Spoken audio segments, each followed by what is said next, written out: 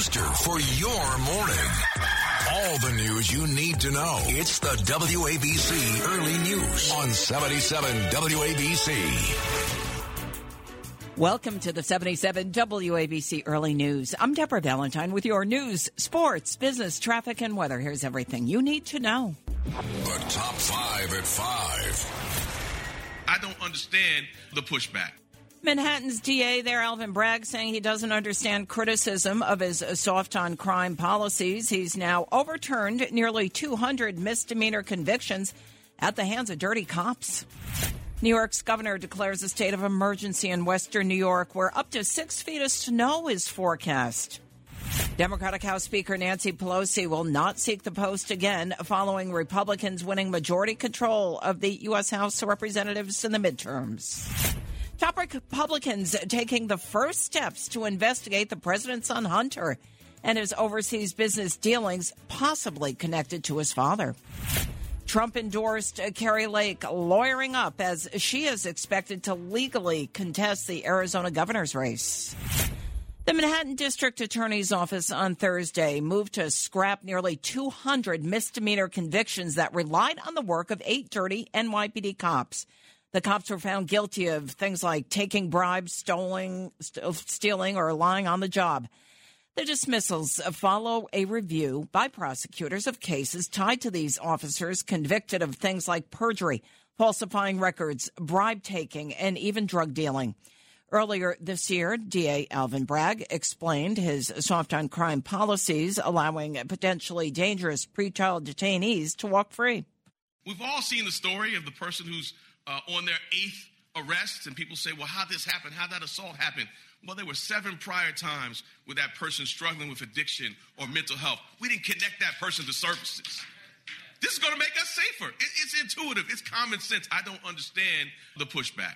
More than half of these 188 cases ranging from 2001 to 2016 that the DA's office is seeking to get dismissed ended in fines being issued or the defendants being incarcerated, though none are currently behind bars, according to prosecutors. Similar efforts in the Bronx, Brooklyn, and Queens district attorneys' offices have resulted in 600 guilty verdicts getting tossed out this year. New York's Governor Kathy Hochul declared a state of emergency beginning yesterday in parts of western New York ahead of a potentially dangerous bout of lake-effect snow. The latest forecast from the National Weather Service predicted more than 4 feet of snow and possibly up to 5 or 6 feet that may paralyze the hardest-hit communities, including Buffalo, with periods of near zero visibility. What we're talking about is a major storm. This is considered an extreme event, an extreme weather event. That means it's dangerous. It also means it's life-threatening. And that's the seriousness with which we're taking this, that this is a life-threatening storm. We may need life-saving actions or rescues, and we're ready with the equipment to handle that as well. Hochul compared the approaching storm to a similar one in 2014 that left 20 people dead. Lake-effect snow warnings and winter storm watches are in effect through Sunday evening for several counties in the western part of New York, Finger Lakes, Central New York, and North County regions. The state of emergency covers a total of 11 counties. The snowfall expected to be at its greatest intensity through Friday evening. Well, the Nancy Pelosi era has come to an end. After leading the Democrats for the last 2 decades, the House Speaker announced yesterday that she will, in fact, step down from her leadership role when the new Congress is sworn in January. Finally, I saw it. A stunning white building with a magnificent dome. I believed then, as I believe today, this is the most beautiful building in the world because of what it represents.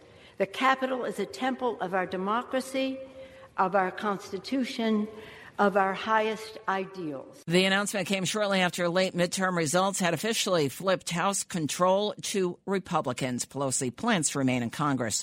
Top oversight Republicans said Thursday they want bank records detailing suspicious transfers of funds from Hunter Biden's business dealings. Representative James Comer, the ranking member on the House Oversight Committee, said at a news conference that Republicans on the committee are aware of approximately 150 suspicious activity reports by banks forwarded to the Treasury Department that involve a member of the Biden family. And to date, they've only been able to review details of 2. Here's Ohio Representative Jim Jordan. We're committed to getting to the truth, the facts. We think that's what the American people are entitled to. We're gonna try to help Representative Comer and the team here at Oversight with our work on judiciary, but with a specific focus on what the FBI was doing. Hunter Biden under investigation in Delaware as well. Arizona Republican Kari Lake luring up and could look to legally contest the results of the governor's race after it was officially called for Democratic Governor-elect Katie Hobbs on Monday. In a new 2.5-minute video, her latest public comments on this, Lake described the long lines that voters faced as unforgivable. Now, I am busy here collecting evidence and data. Rest assured, I have assembled the best and brightest legal team, and we are exploring every avenue to correct the many wrongs that have been done this past week. Lake traveled to Donald Trump's Mar-a-Lago estate in Palm Beach, Florida, Thursday ahead of this potential legal fight. It's the WABC Early News on 77 WABC.